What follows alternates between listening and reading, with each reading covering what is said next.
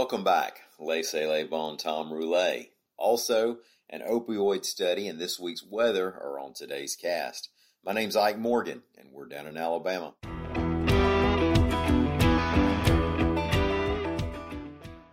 Just to be clear, Mardi Gras in Mobile, Alabama has not been canceled. That's one of the messages from Mobile Mayor Sandy Stimpson, reports AL.com's Lawrence Specker. The other message is that it won't exactly be Mardi Gras as usual. Stimpson sent out a memo to parade organizers last week. It wasn't publicly released, but was shared by some of the recipients. Lawrence's report included a few details. First, the city is poised to begin issuing parade permits.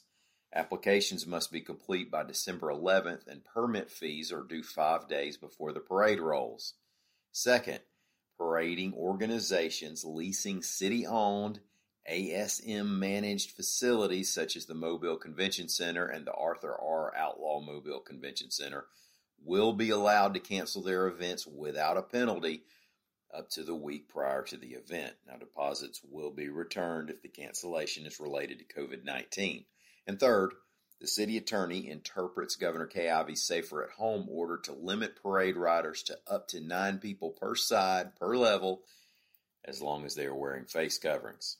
If anybody can get creative with a face mask, it's the Mardi Gras folks. Mayor Stimpson also made clear the obvious, quote, "This is a fluid situation and we're in uncharted waters. Thank you for your patience and understanding." Fat Tuesday is February 16th. A decade ago, the public recognized that opioid prescriptions had been really taken off, and we know about some of the side effects that include addiction and overdose. Federal regulators have since been trying to limit the prescriptions and crack down on pill mills. Now, AL.com's Amy Yerkinen reports that researchers at the University of Alabama at Birmingham have begun a study on whether and how much cutting off opioid medications might contribute to suicides. Dr. Stefan Kertész of UAB and the VA believes that some patients who are on higher doses of opioids don't necessarily need to cut all the way back to what the federal guidelines call for. Quote, "We overprescribed and we have now caused harm by trying to overcorrect. If all of your focus is on the excess of prescribing, then you will miss the harms of overcorrection." Now, not everybody agrees to the letter. Dr. Anna Lemke is a professor of psychiatry at Stanford University School of Medicine, and she's written books about the prescription opioid epidemic. Quote, "Patients on opioids are much more likely to kill themselves. The opioids themselves have already shown to be a risk factor for suicide." And that disagreement is why you have a study. Kertész is looking for families who've lost pain patients to suicides after the patient lost access to prescription opioids. It's Monday again, and that's the day we like to look ahead to the week in Alabama weather. Weather reporter Lee Morgan is with us. How are you doing, Lee?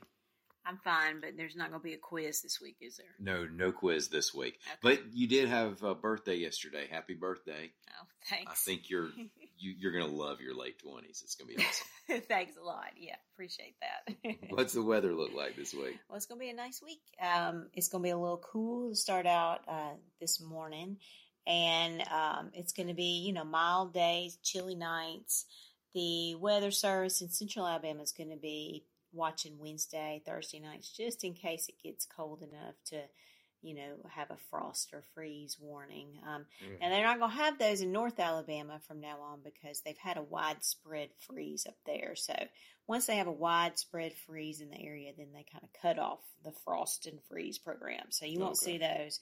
Central and South Alabama haven't had that yet. So, and then temperatures should slowly go up by that mid to late part of the week. We'll get a little warmer. No rain, no severe weather, no hurricanes. We love it. That's right.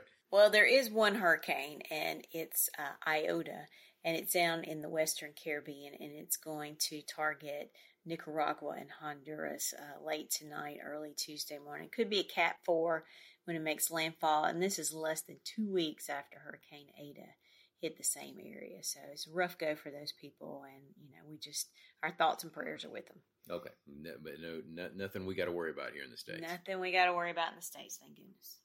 All right. Thanks, Lee. Well, we appreciate it. No problem. And thanks, everybody, for listening. We'll be back here again tomorrow. Until then, stop by and see us anytime you want to on the World Wide Web at al.com.